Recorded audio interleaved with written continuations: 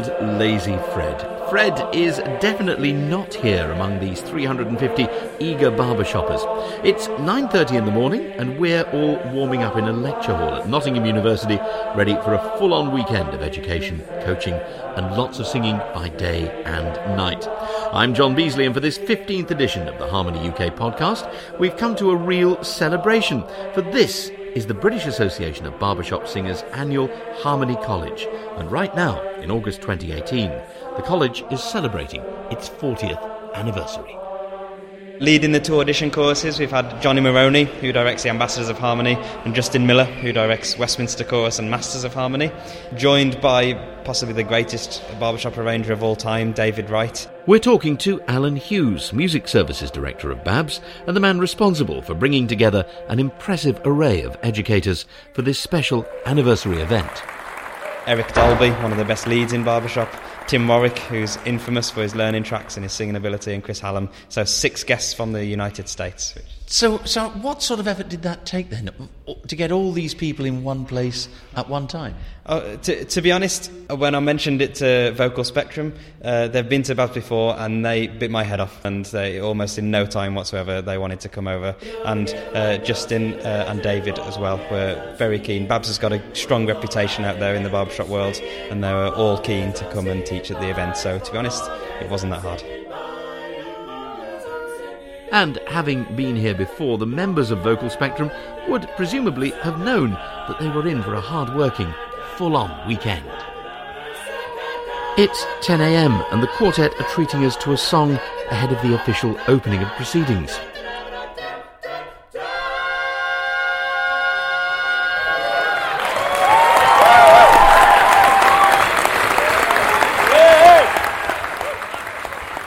Within half an hour, the different college streams are underway. So I want you guys to elongate every single word. What I mean, there's a wicked woman. This is Johnny Maroney, who's also the co-director of the Ambassadors of Harmony. He's coaching singers from one of the college's 2 auditioned choruses. Leads and tenors, there's. There's a wicked woman so despicable and sad. She's heartless, cold and pitiless. She's evil and mad.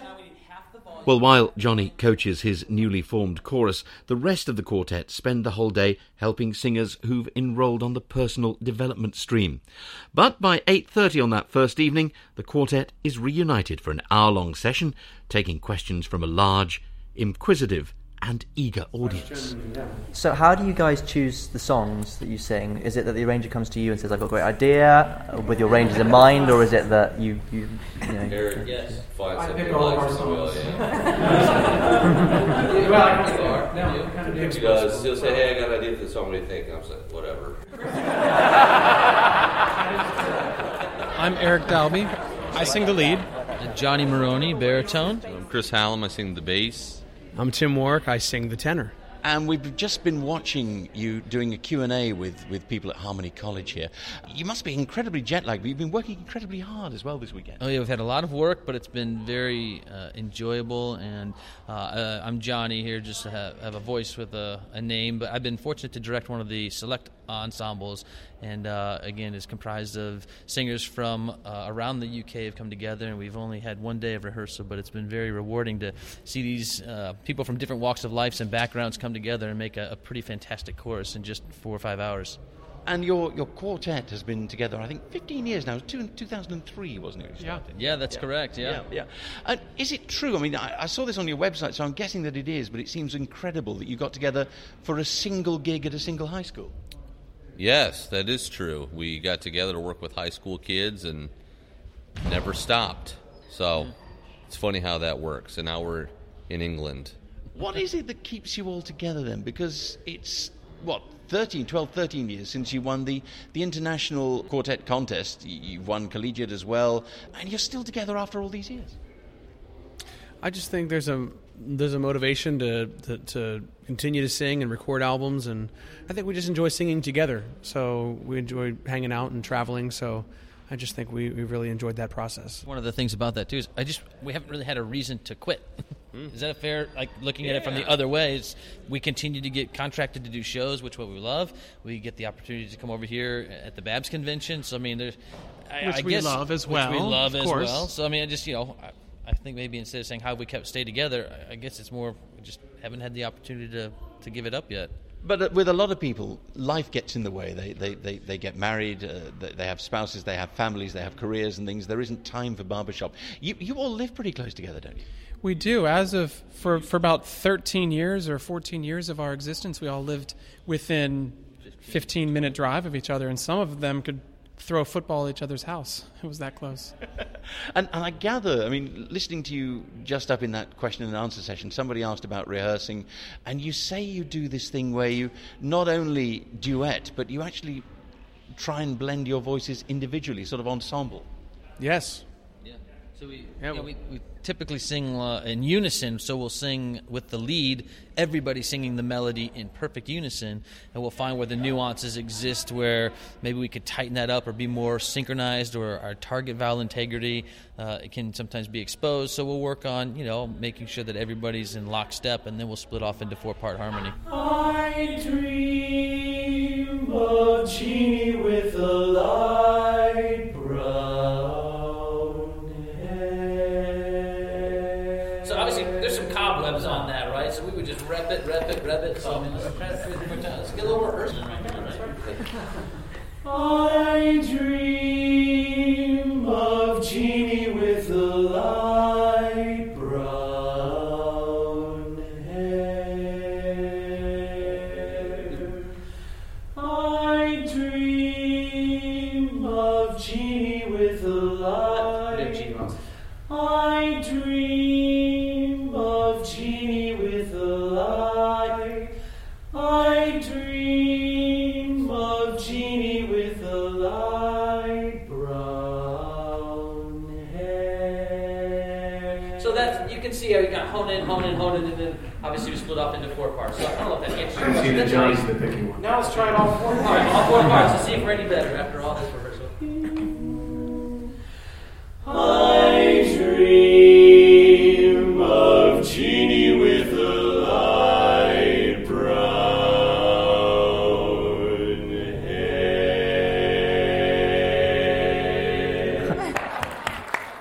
Doesn't that make it much more difficult to learn a song if you're looking for that level of unison?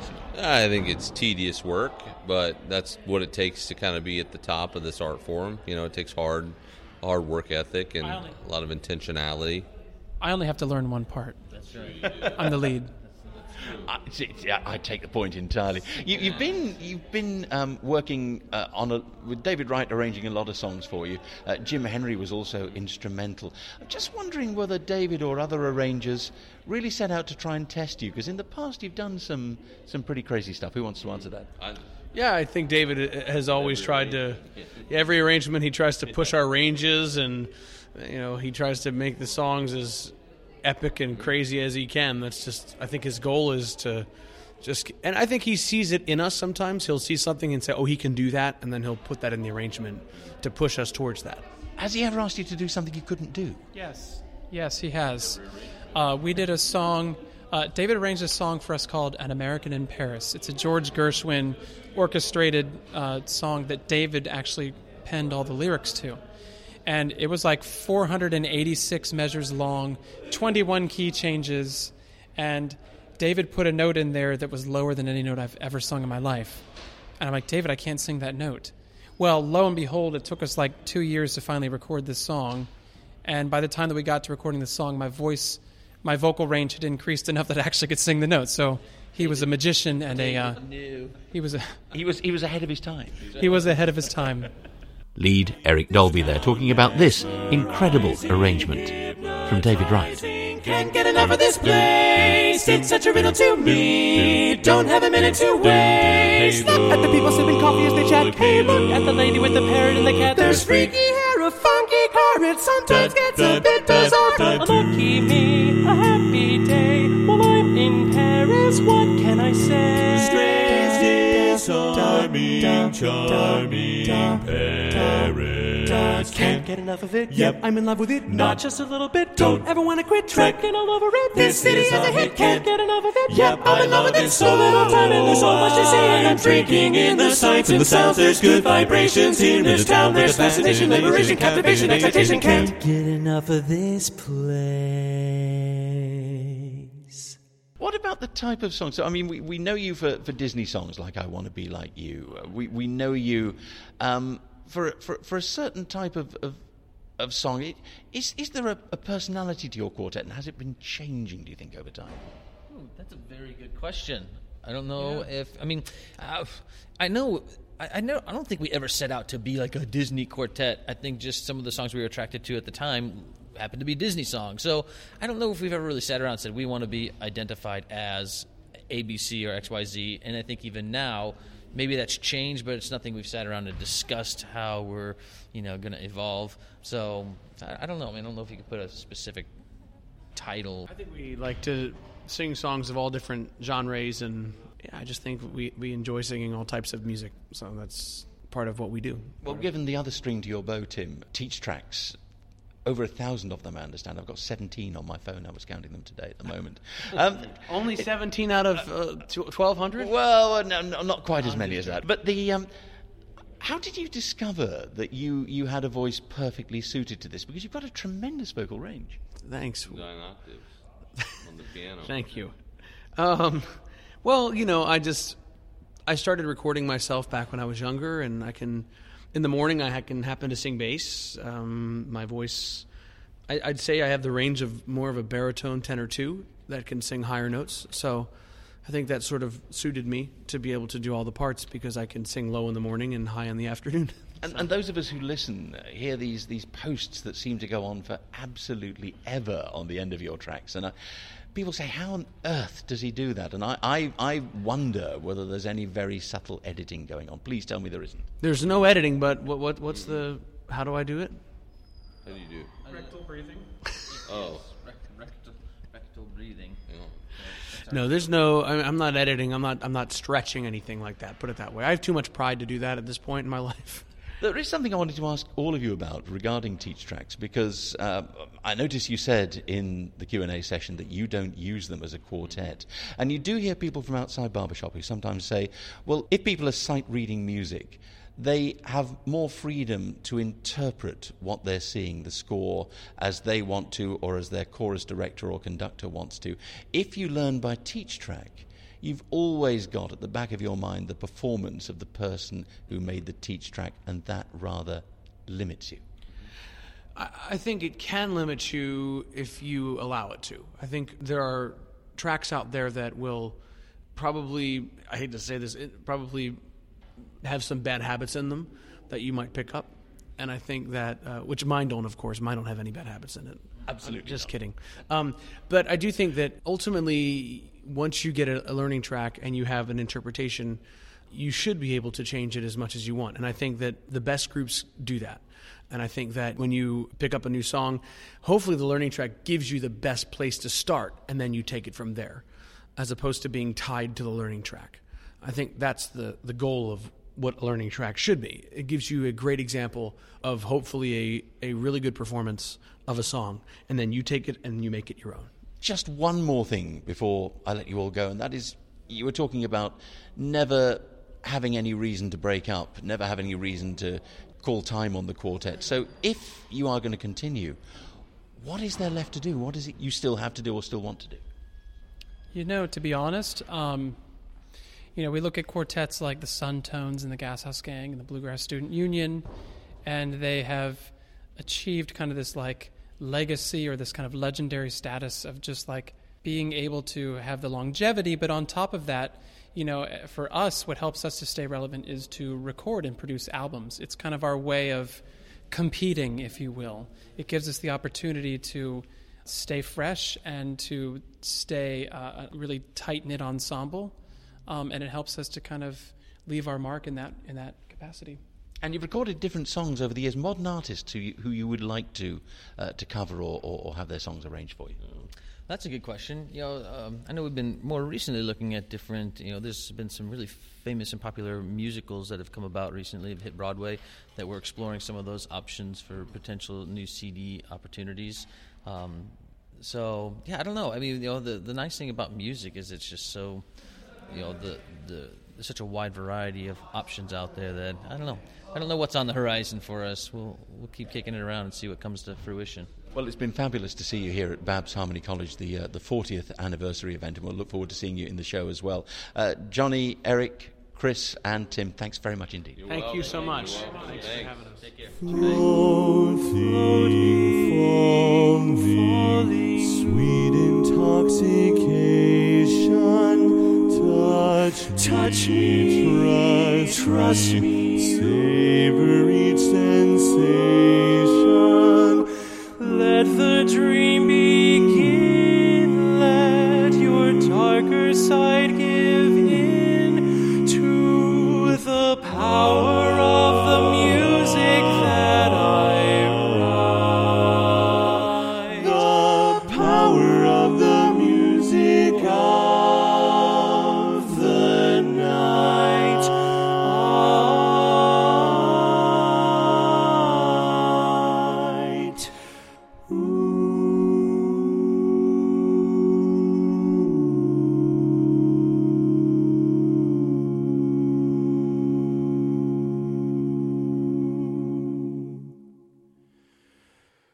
You alone can make my song take flight.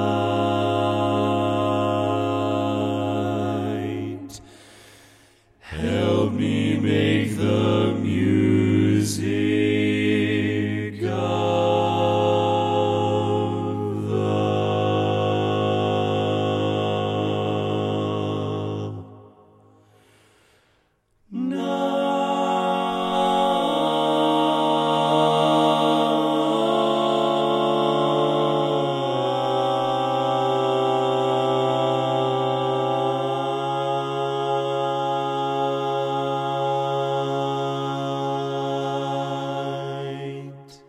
Whoa, wasn't that just incredible? My thanks to Vocal Spectrum and that beautiful recording of the music of the night from Andrew Lloyd Webber's Phantom of the Opera, along with their interpretation of Gershwin's An American in Paris, can be found on the quartet's fifth and latest album.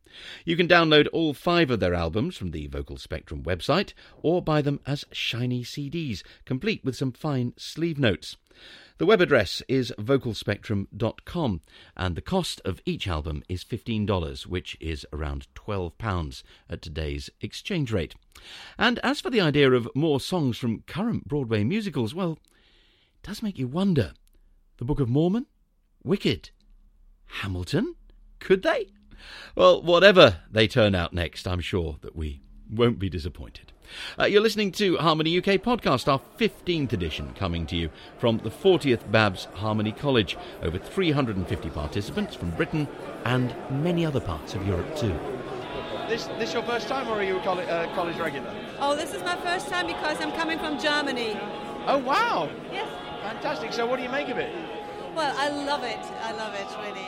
It's wonderful. We have Harmony College in Germany as well, and so this is a little bit different, but I have a lot of friends here, and I'm just always very happy to meet them again. Are you a chorus singer or a quartet singer? Here I'm audition chorus singer. Fantastic. Whose audition chorus were you in? I was in Johnny Maroney's chorus. And what was that like? It was wonderful. I mean, there's so much to learn, but apart from learning, it's just the camaraderie and the friendship between the singers. It's just great. What's your name, by the way? Nicola. And whereabouts are you from, Nicola? I live in Berlin now. There are also singers here from Ireland, France and Spain, which I suppose just goes to show how far the passion for barbershop harmony has spread in the past 4 decades since the first choruses were formed here in the UK and the first groups from North America came on tour. I've come to one of the lecture theatres to watch an old TV movie being shown here at Harmony College. Made by the BBC, it's called Uncle Sam Meets the Red Dragon. And broadcast in 1976, it's a documentary by the way, it followed a group of touring barbershoppers from the US and Canada as they travelled to South Wales for a concert with a leading Welsh male voice choir. The bus is heading for Wales, where the Americans have arranged an impromptu concert with the Penderys Male Choir, the Red Dragon half of the title. On the way, a look at Stonehenge, which, according to one American, has been here since time immemorial and maybe even longer. The film is irreverent, the commentary sometimes rather tongue-in-cheek, but at the time it sparked a lot of interest, which led to the formation of several new British choruses. And there are people around at this Harmony College who were there. I'm Tony Chapman, and I'm with the Lincoln Barbershop Harmony Club, and the chorus there is Harmony Links. It was in the very early days of the British barbershop, when the Americans came over here and did this wonderful tour that they called Uncle Sam Meets the Red Dragon, but there was more to it than that. They didn't just go to Wales, they travelled right round the UK visiting other clubs as well. Tony was telling me that he became involved in the project through Don Amos, a British barbershop pioneer and the founder of England's first chorus, the Crawley Chordsmen in West Sussex. When I first got into barbershop in the UK, which was 1973, I made friends with people in Toronto. I had family in Toronto anyway. And they said, well, they've got friends in America down in Washington, D.C. Introduced me to them, who invited me over in 1975. And they, in fact, mentioned to me back in 75 that there was this trip coming off in 76. I just sort of put it back in my memory. And when I got home, back to the UK, I spoke to Don Amos. And he said, oh, yes, I'm looking after that. Do you want to get involved? I had to sort of get time off work, which wasn't too much of a problem. And that was it. We just had this wonderful time travelling around with these Americans. What was your actual job then? What did you do for the tour? What did I do for the tour? Yeah. I just made sure they all behaved themselves, really. Got off the bus, got on the bus, got to the right hotel. It was just like being a sheepdog handler, really, for Americans. Interesting to watch it on the film, because there are 2 busloads of them, all very flamboyantly dressed in their barbershop outfits of the time, you know, stripy blazers and stripy and check suits and all that kind of stuff, and big kipper ties. What did people think of them? Well, the bit we saw on the film, with the people all dressed up in their gear on the open-top bus, that was a sort of a one-off. When they were travelling around on our ordinary buses, they were just dressed normally. So the punters didn't really take that much notice, but that little trip in... I forget where we were. Salisbury, I think. Was it Salisbury? Good Lord, a long time ago. That was a one-off. It was a bit of a show, a bit of a circus. The main hall of the Evervale Leisure Centre. The Welsh, sleek and efficient in dinner jackets. The Americans, like most of their products, brightly packaged. There's a lot claimed for this film, this concert that was shown with the Welsh Male Voice Choir and the American barbershoppers taking the stage for alternate songs. What impact do you remember it having? Did people talk about it at the time? They did. Of course, it was the first time a Welsh audience had seen that sort of thing. I was sitting with the Americans, because obviously that was part of their tour, if you like. And they were loving it. And they thought the Welsh Male Voice Choir were just superb. Well, in fact, they were. There's nothing quite like a Welsh Male Voice Choir. And matched against the barbershop chorus was quite unusual, I think. It was quite a daring thing to do.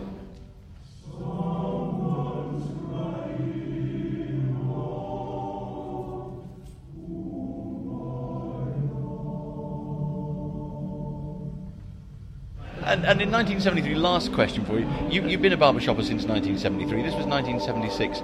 What did you notice about the profile of barbershop and the interest of people before and after the film was shown? Before the show, I don't think they knew anything at all about it. It was something completely new. The BBC had put a lot of work into publicising the show, and that's why they went along. I think it was something new for us, something new for them. So what, I wondered, did today's audience make of this 42-year-old TV documentary? Oh, it was fantastic! It was so lovely. It was just really historical and awesome. Do you think barbershops change much? Nah, it's pretty much, enjoy yourself, sing a bit. It's a really good snapshot of history. Wonderful to see. Great. What struck you as different from today? Well, I'd say an American chorus coming over now would be a much higher standard than they were back then, but that's the same as our standards have improved as well. It's supposed to have kicked off a lot of the interest in barbershop in this country. Yes, it did. Apparently, wherever that chorus went, clubs sort of sprang up.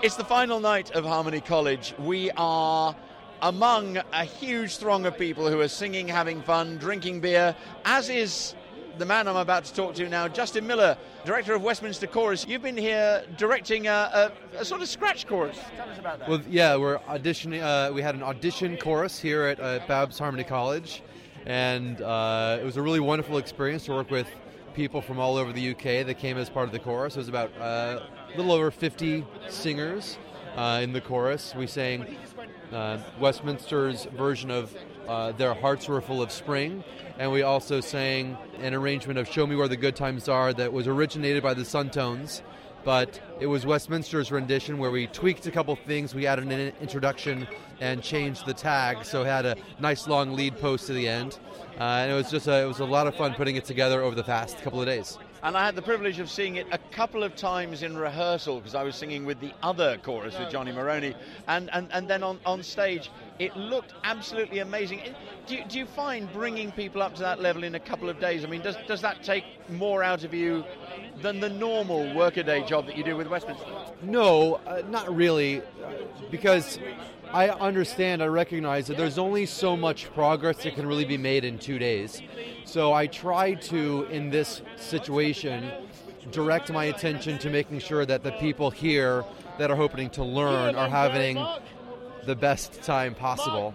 And so that's really my point, is to make sure they're learning something, that they're having fun, and hopefully we put together a good performance, and I think we did that tonight.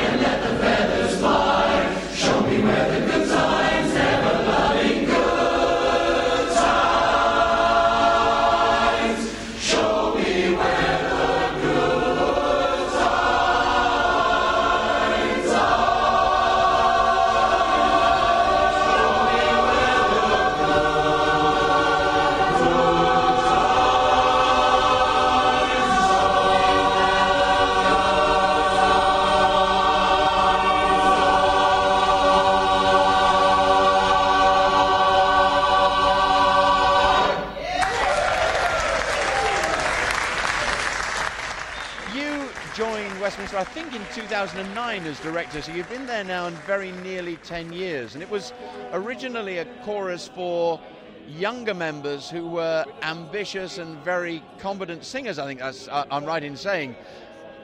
10 years on, is the chorus getting older? The chorus is getting older. A lot of the same members are there, so the average age is getting older. However, we still try to recruit younger as an opportunity for young men that may have not been exposed to barbershop in other capacities to be exposed and to join a chapter, to join a chorus, and to learn to appreciate the art form through that. So although the chorus is getting older, we still try to recruit towards a younger demographic. So why is a chorus like West... I mean, obviously you're excellent. Obviously we know the many songs that you've done. Many of us have seen them on YouTube, Seize the Day and many others. But why is a chorus like this so necessary, do you think? Well, that's a little bit more difficult to answer, but I think Westminster has been important because it's thrown a wrench into what people have thought traditional barbershop to be. Certainly it's changed up what happens at the competition at the international level. It came to a point where we would have had one champ every 3 years, and that probably would have stayed the same, would have been alternating between the vocal majority, the Ambassadors of Harmony, and the Masters of Harmony. And then when Westminster came in there, it really threw a wrench into that 3-year cycle, so it required everybody to raise their level. So I think that's important. But also, we've diversified our own repertoire to include more choral music and include more pop music, and I think that has influenced other choruses as well. That's interesting. So barbershop is perhaps a little less important than it was at the very beginning.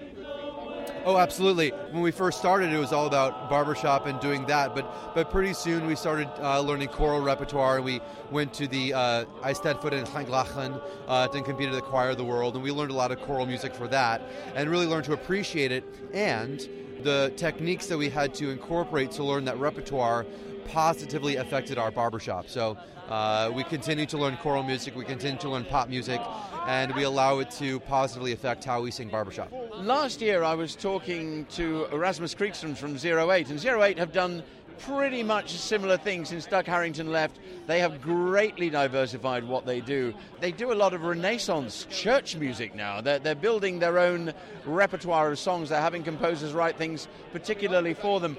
It's interesting that younger barbershoppers feel that they should branch out in this way. Yes. Well, we do the same. We have a good relationship with an American composer named Richard Burchard, who's composed a number of things for Ruff. We've also worked with American composer Sidney Guillaume. And, it's just, I think to some degree, I'm speaking for audiences in America, but choral people in America don't think very highly of barbershop.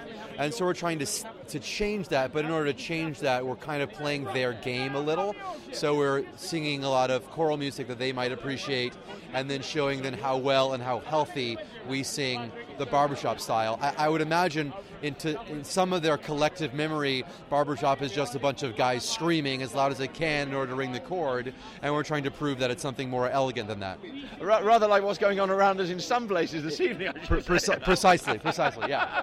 So is it paying dividends? Are you seeing signs that actually the barbershop's reputation is improving as a result of what you're doing? I do. You see a lot more participation in schools around the United States. There's a lot more music educators being interested in barbershop, teaching barbershop.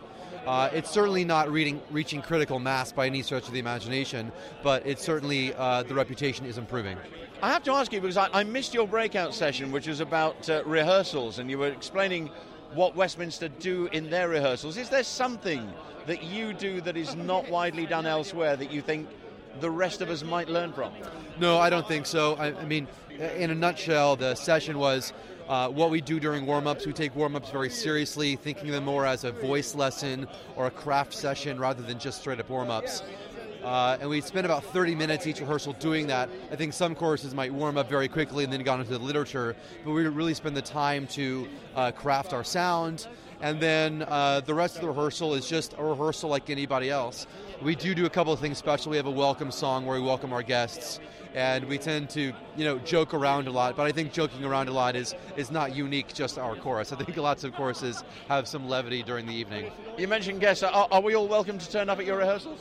Of course, yes. We at this stage, we rehearse every Monday night in Anaheim, California, at the First Presbyterian Church of Anaheim. So if anybody is from the UK, is in the area and wants to come by rehearsal, they are more than welcome. However, we are looking to change locations, so visit our website if you want to attend a rehearsal. Okay, one final question then. I can't let you go without asking you what's in the pipeline for Westminster Chorus now. Well, the next year is going to look like this. Our next big event is the Far Western District Convention in October. And then in February, the end of February, beginning of March, we are singing at the National Conference of the American Choral Directors Association, which is a really high honor to be invited.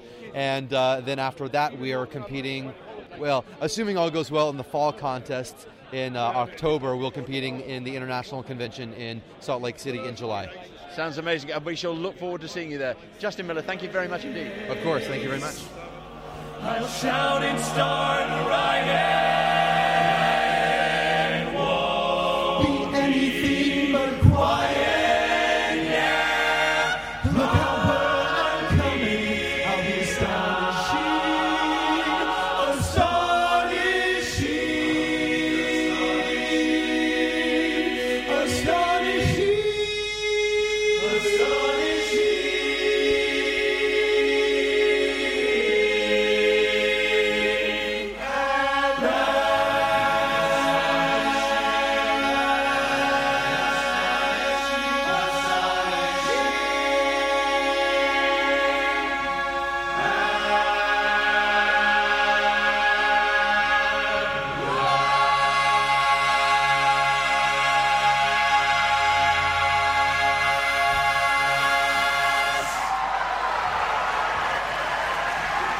appropriately enough, a song called Astonishing from Westminster Chorus. It's from the musical Little Women, based on the Louisa May Alcott book, and that Robert Rund arrangement was performed together with the newfangled 4 Quartet at the BHS Midwinter Convention this year in California. It's on YouTube and definitely worth checking out. Well, the bar at Harmony College was packed after the Saturday night show. Moments after I'd finished chatting to Justin Miller, I bumped into the current Babs Gold Medal Quartet, the Locksmiths. So I'm Zach, I sing baritone. I'm Simon, I sing lead. I'm Andy, and I sing bass. And I'm Rich, I sing tenor. And you've been singing on the show tonight at Harmony College, and you went down a storm. It seems so. The audience seems to enjoy it. I mean, it's a long weekend, but it's still a highlight of the year for everyone. Let's be fair, it's fantastic. It's a lot of singing, but it's great fun. And this, I'm told, is your 5th anniversary as well. It is indeed, yes. Yeah, 5 years ago tonight, we had our first congregation. We sang together in this format for the first time, and I think we got a good combination. So taking it from there, really. But initially, the Locksmiths was a bit of a slow burn, wasn't it? Yeah, I think geographically meant that we didn't necessarily rehearse as much as we'd have liked to. We managed to sort that one out in the last year, but yeah, it took us 4 years to get probably to about 20 rehearsals total. So, but yeah, we've managed to get there in the end. And winning at Babs in May, just tell us about that. What difference has it made to you? It's absolutely fantastic. Seeing so many fantastic quartets in the finals, and the just kind of disbelief that we've managed to achieve our goal. Absolutely elated. I've never cried from being so happy. So yeah, brilliant.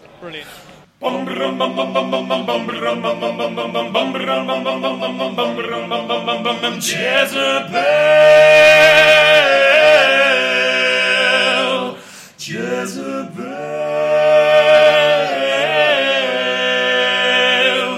if ever the devil was born without a pair of horns, it was you.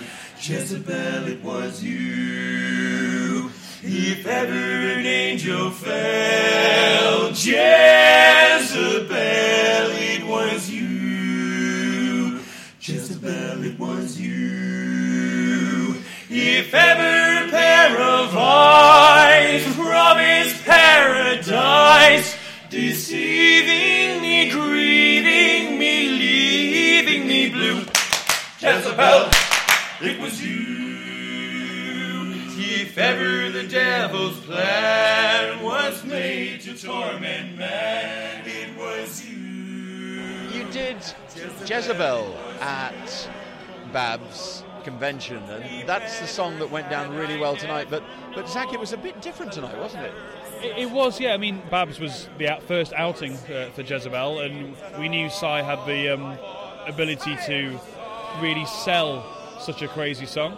But this weekend, working with the fantastic John Palmer and Gaynor Schofield, but with the visuals for Jezebel, certainly with JP, actually 2 hours this very afternoon only, really. It's been a bit 2 hours slog before dinner tonight, where he just said, "Can you get a hat?" And that was how it started, really.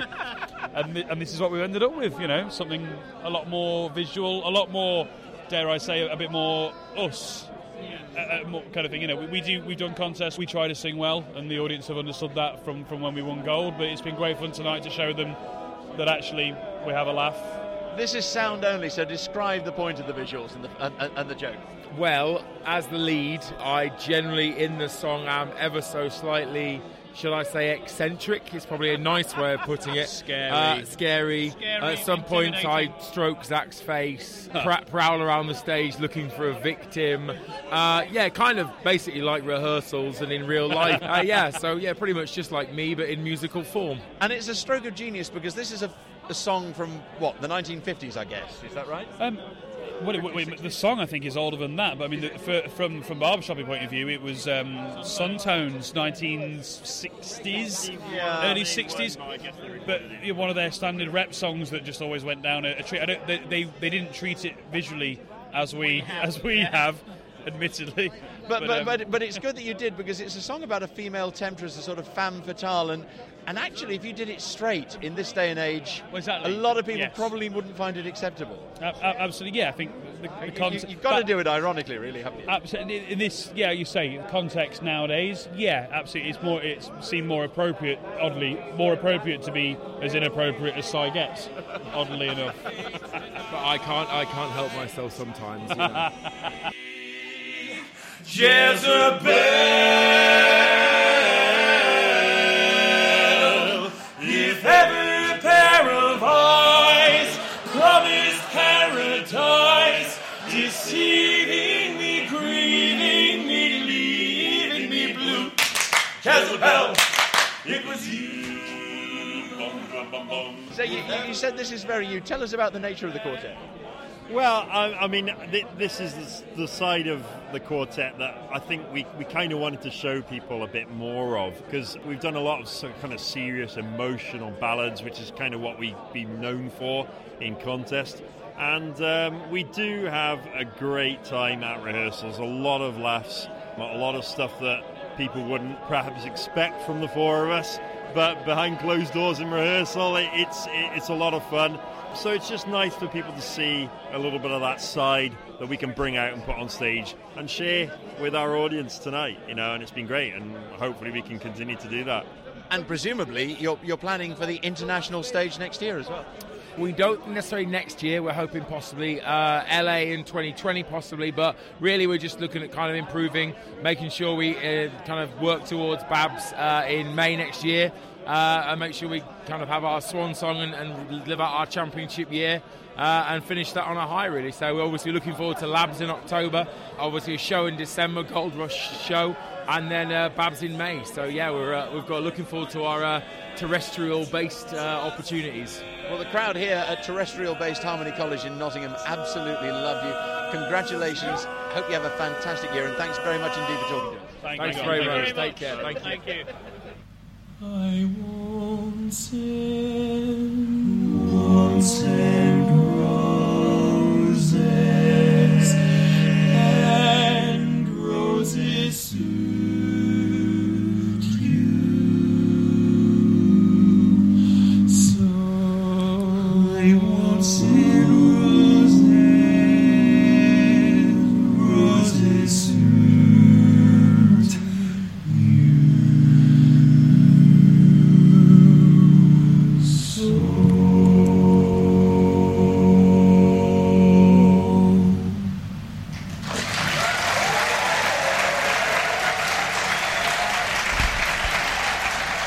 The Locksmiths with another of their songs from that Saturday night show, I Won't Send Roses. Thanks to Al Lines from Babs for providing those show recordings. And the Locksmiths are by no means the only quartet who will remember fondly the moment that they stepped onto that Harmony College 40th anniversary stage. For so many quartet and chorus singers from throughout the UK and beyond, their participation in the Saturday night show was a testament to the work that they put into the weekend and the progress they'd achieved. This quartet has a total of 37 years experience in barbershop, and all of it is right here. These other three guys just joined. So, let's welcome them to the stage and to barbershop, Aidan Lee, Gareth, and Tom Harbour Lights.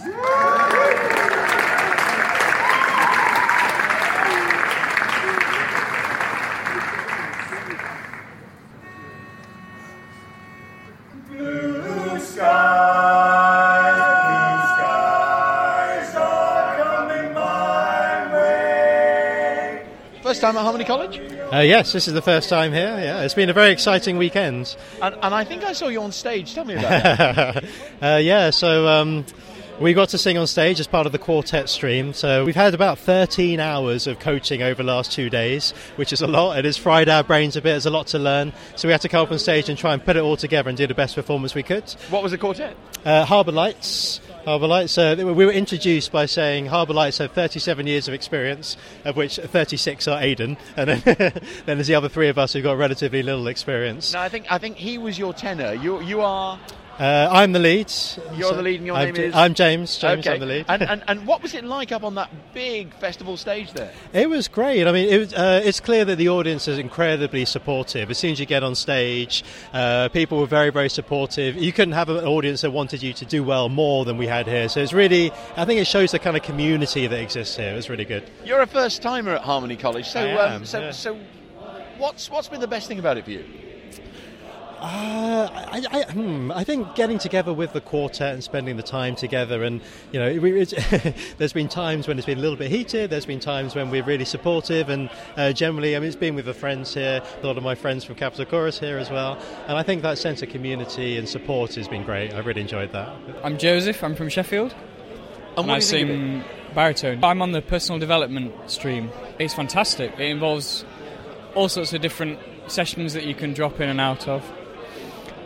Arranging sessions with David Wright, which are amazing as you'd expect.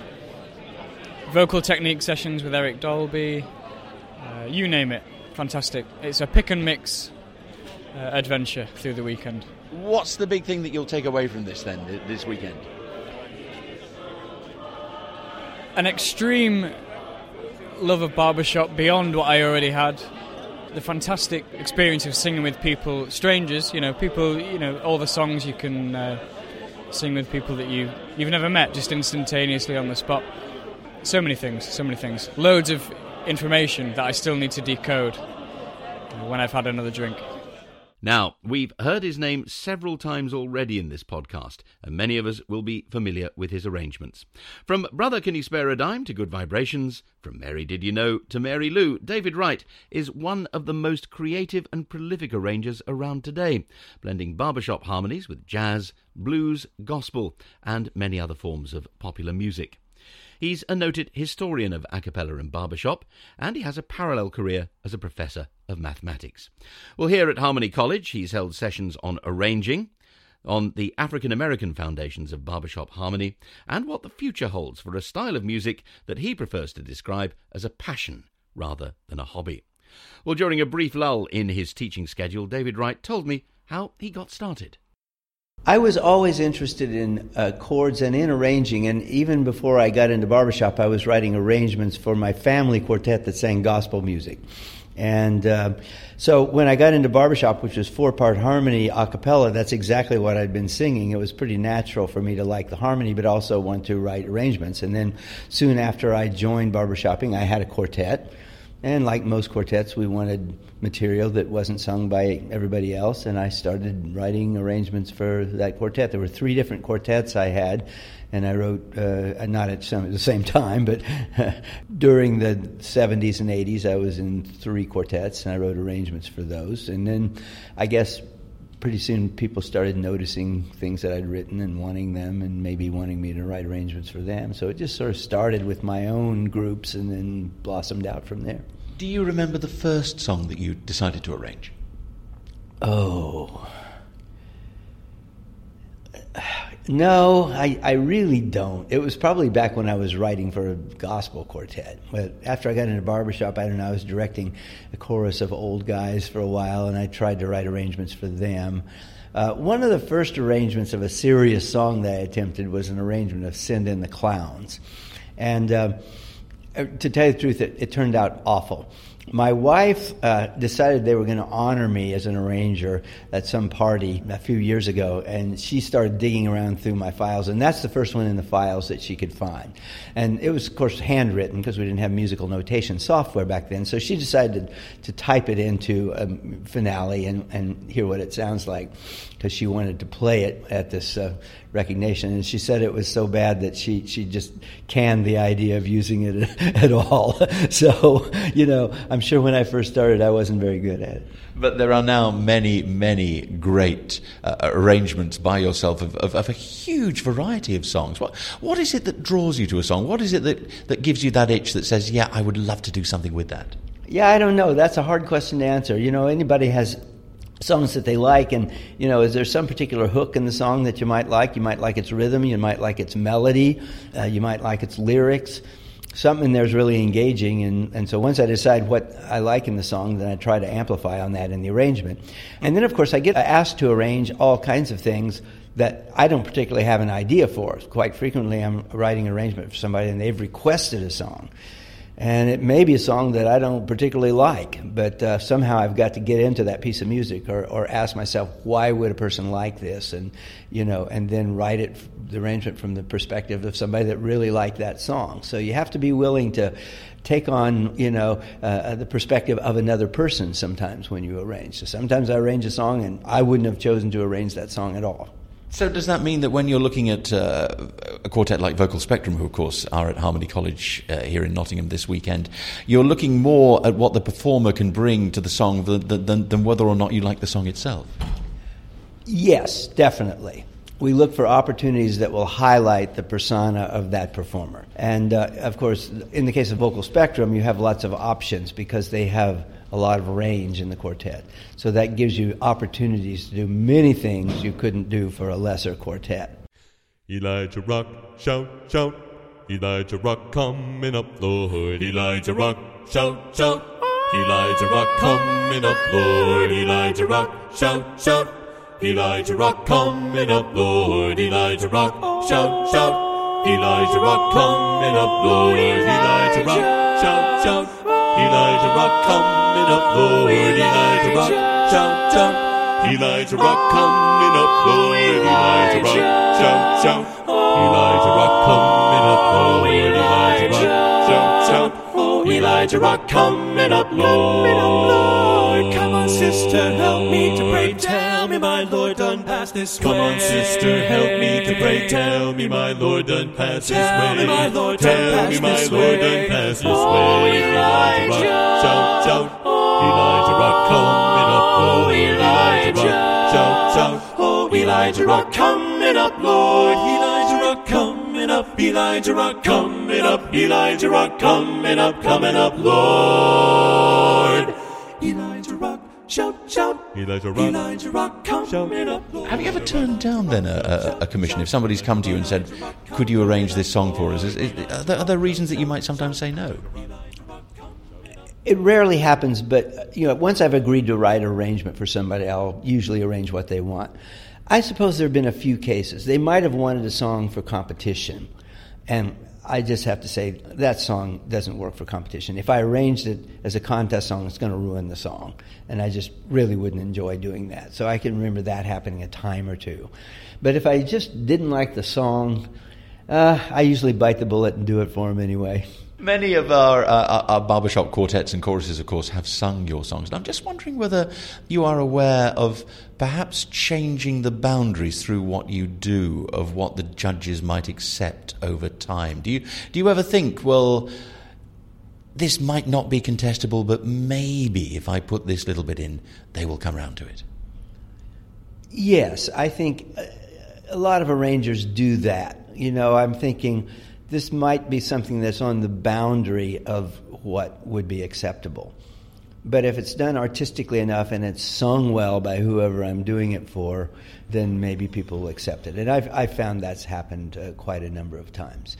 And as modern songs come out, and we have an awful lot of four-chord songs at the moment, you approach people sometimes. I've spoken to people here about songs by people like Adele, and they've said, well, you shouldn't really have those songs arranged for barbershop because they're not barbershop songs, they're not going to work, they're four-chord songs. Do you think that we're coming to a point where maybe some of those songs might be more acceptable? Of course, we are. And bear in mind that adding harmonic variety to a song that doesn't necessarily call for it is an old barbershop habit. We do that. Yes, Sir, That's My Baby. When we sing that song basically doesn't have much harmonic variety at all. By the time we get done dressing it up, it does. Yes, sir, that's my baby. No, sir, I don't mean maybe. Yes, sir, that's my baby now. Yes, ma'am, we've decided. No, ma'am, we won't hide it. Yes, ma'am, you're invited now, right now. By the way, when we reach the the preacher I'll say. I do, you too, yes me. Wee. Yes, sir. So it's not true that barbershoppers just add harmonic variety to new songs. They add harmonic variety to old songs as well. So if a modern song may have a limited number of chords, but there are opportunities to create more chords, then it's probably going to work just fine. On the other hand, you don't want to add chords that just totally take you away from the character of that song, and that can be the danger.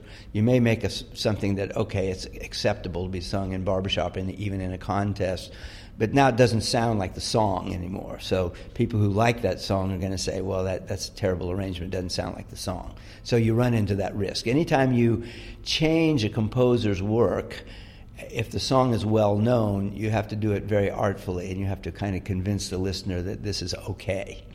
You were talking about a very traditional song there, that Yes Sir, That's My Baby. You're here talking to a lot of people about barbershop history in which you have a strong interest.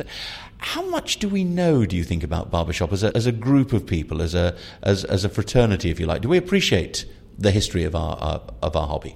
I try to help people appreciate it because I teach the course History of Barbershop. I've taught it at Harmony University in the United States for quite a number of years. I taught a course here this weekend at the Babs Harmony College on History of Barbershop. I taught a breakout session on the African American roots of barbershop. So I try to keep this in the forefront, and I think people are more aware of the roots of barbershop now than they were, when I joined the society in the 1970s. It seems like the roots of barbershop before the existence of a Barbershop Harmony Society were practically forgotten, and nobody cared. And yet you were saying at that seminar that you ran on the African-American basis for barbershop that perhaps that is still underappreciated by many people. Probably is, but we're making it more and more known. And at our convention, BHS convention, last year in Las Vegas, there was a special presentation that recognized the Grand Central Redcaps that were a quartet was excluded from the society in 1941. Those four gentlemen were mentioned by name, and they were given posthumous honorary memberships in the society. And so that was presented in front of everybody at that convention, so thousands of people, plus it was streamed, so it went out on YouTube. And so I believe that people are becoming more and more aware, and I believe our barbershop organizations are becoming more aware of their responsibility to make sure that that situation is rectified. While we can neither comprehend the personal impact each of the Redcaps may have felt nor correct it, we can at least place a marker on this chapter of our history. We can say this happened to these four men. It shouldn't have, and it won't happen again. And the Redcaps excluded in 1941, even though they'd actually won a very major competition in front of a lot of people. They had won the New York City Parks Contest, which had been held in New York City since either the late 20s or early 1930s. And they won in front of 15,000 people. And they got a huge reception from the New Yorkers. How difficult is this for members of the Barbershop Harmony Society? Because very often, particularly when you look at historic wrongs that people maybe nowadays know very little about, it's actually quite painful to recognize those. It is, and yet we have to, don't we? I mean, ignoring ugly chapters of the past is dangerous. It's better to confront them. I mean, just put it on a grander scale, look at what happened in Europe before leading up to World War II. We could say, well, that's so ugly, I don't want to think about it. But it's a real mistake if we don't think about it. We've got to think about it, or history repeats itself. The same with the exclusion of African Americans in the barbershop. You know, it happened. We need to acknowledge that it happened, and we need to try to rectify that situation and certainly make sure nothing like that ever happens again. Of course, the society is also now accepting women as members. There will no doubt be women in the fullness of time singing on the risers, possibly taking part in competitions. How radically do you think barbershop is going to change over the next few years? Well, that is a significant change. I think barbershop has undergone a natural evolution since its inception, and that goes back in the 1800s somewhere in the murky past. We don't know exactly when or where. But if you look at its century and a half, over a century and a half of development, it's come a long ways. And it's come a long ways, say, in the last 25 or 30 years, but probably no more so than it evolved from, say, 1940 to 1970. So all of the evolution is natural, and really a very natural step, given the fact that we have male and female organizations all over the world, and they relate to each other, they have joint events with each other. We have judges in women's societies judging in men's and vice versa. Why not go ahead and have an organization that embraces both males and females? And as a matter of fact, this has been done in Germany. The barbershop in Germany, Bing organization, has had female and male membership from the very beginning, which I believe was the early 1990s. And in the last 5 to 7 years, they've had mixed ensembles, and they've just put them in the same competitive framework as everybody else. So basically, it's genderless. Everybody can compete. They don't distinguish between men's, women's, or mixed. They're all in the same forum, the same contest. So I suspect that's probably where we're heading. So we're going to see BHS competitions with no gender distinction, a men's chorus followed by a women's chorus followed by a mixed chorus, and nobody's going to care. I can't guarantee that's the way it's going to happen, but I wouldn't be surprised, put it that way. You are a member of the Hall of Fame at BHS, I think I'm right in saying. Which of your songs do you think is going to endure? Which one do you think they're probably going to... Which one do you hope they're going to be singing in 50, 60, 70 years' time? Oh, tough question. That is a really hard question. I don't know. I mean, some that come to mind are certainly the one that seems to be most popular with the masses are the 76 Trombones rendition by the Ambassadors of Harmony, which is on YouTube and has a huge number of views for a barbershop performance. 76 trombones led the big parade with 110 cornets close at hand. They were followed by rows and rows of the finest virtuosos, the cream of every famous band. Every band, 76 trombones got the... Ages ago, I did the Rhapsody in Blue thing for Ambiance, my wife's fabulous quartet. That seems to have stood the time. People love it just as much now as they did then. I wrote the arrangement of Hello, Mary Lou, very simple arrangement, but everybody stands around singing. I was there over drinking a beer in the pub, and there was a bunch of guys standing around singing Hello. Yeah, how did that feel? Well, it feels fine. They're enjoying the singing, and, it's simple enough that it can be enjoyed by the masses, so it doesn't bother me at all that it's become almost like a folk song in barbershop.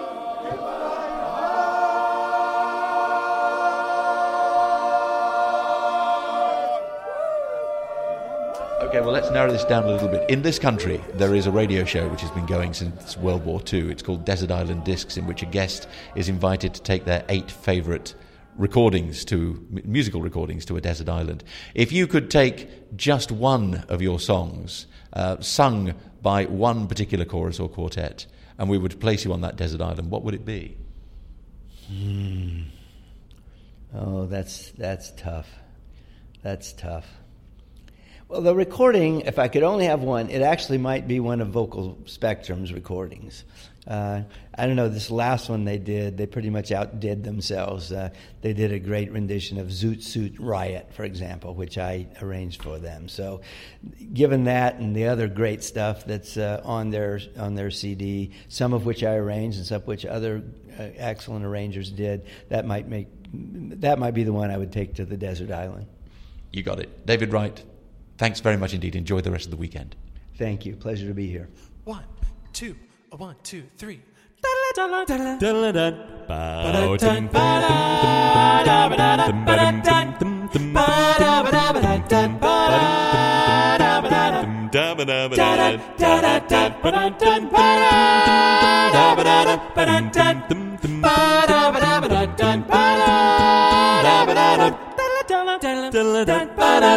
Who's that whispering in the trees? It's 2 Santas and they're on leave. Pipes and chains and swinging hands. Who's your daddy? Yes, I am. Fat Cat came to play. Now he can't run fast enough. You'd best stay away when the pushers come to shove. Zoot Suit Riot, Riot, throw back the beat. Zoot Suit Riot, Riot, pull the comb through your cold black hair. toot toot riot, riot. Down the bottle of beer, yeah, it's a toot toot riot, riot. Oh, black Zoot Suit Riot, chosen by David Wright as his Desert Island Disc and performed by Vocal Spectrum. It's on their 5th album, as is Elijah Rock, played earlier during that interview. Incidentally, Yes Sir, That's My Baby was sung by a quartet called Trade Secret, who you can find on YouTube, where you can also watch the ceremony in which the Barbershop Harmony Society finally honoured the Grand Central Redcaps, the African-American quartet excluded from the original Speb Scusa because of racial discrimination back in 1941. In a short film, that story is told by David Wright and Stanley Johnson from the Ambassadors of Harmony. Sadly, they couldn't find a recording of all 4 Redcaps singing together, but there is an intriguing audio clip in that film of 2 members singing with a different quartet called the Southern Singers, in which the tenor is a woman. Yep, mixed voice barbershop harmony being sung 80 years ago. Check it out when you have the time. Definitely worth the effort. And that's all from this 15th edition of Harmony UK podcast. My thanks to David Wright, to Vocal Spectrum, Justin Miller, the Locksmiths, and to everyone who put up with me waving a microphone in front of them in Nottingham, and especially, of course, to you for listening. I'm hoping that there'll be another podcast before the end of the year. In the meantime, I'll leave you with a song in time-honoured tradition recorded at the close of this 40th Babs Harmony College. Until the next time, from me, John Beasley. Bye-bye.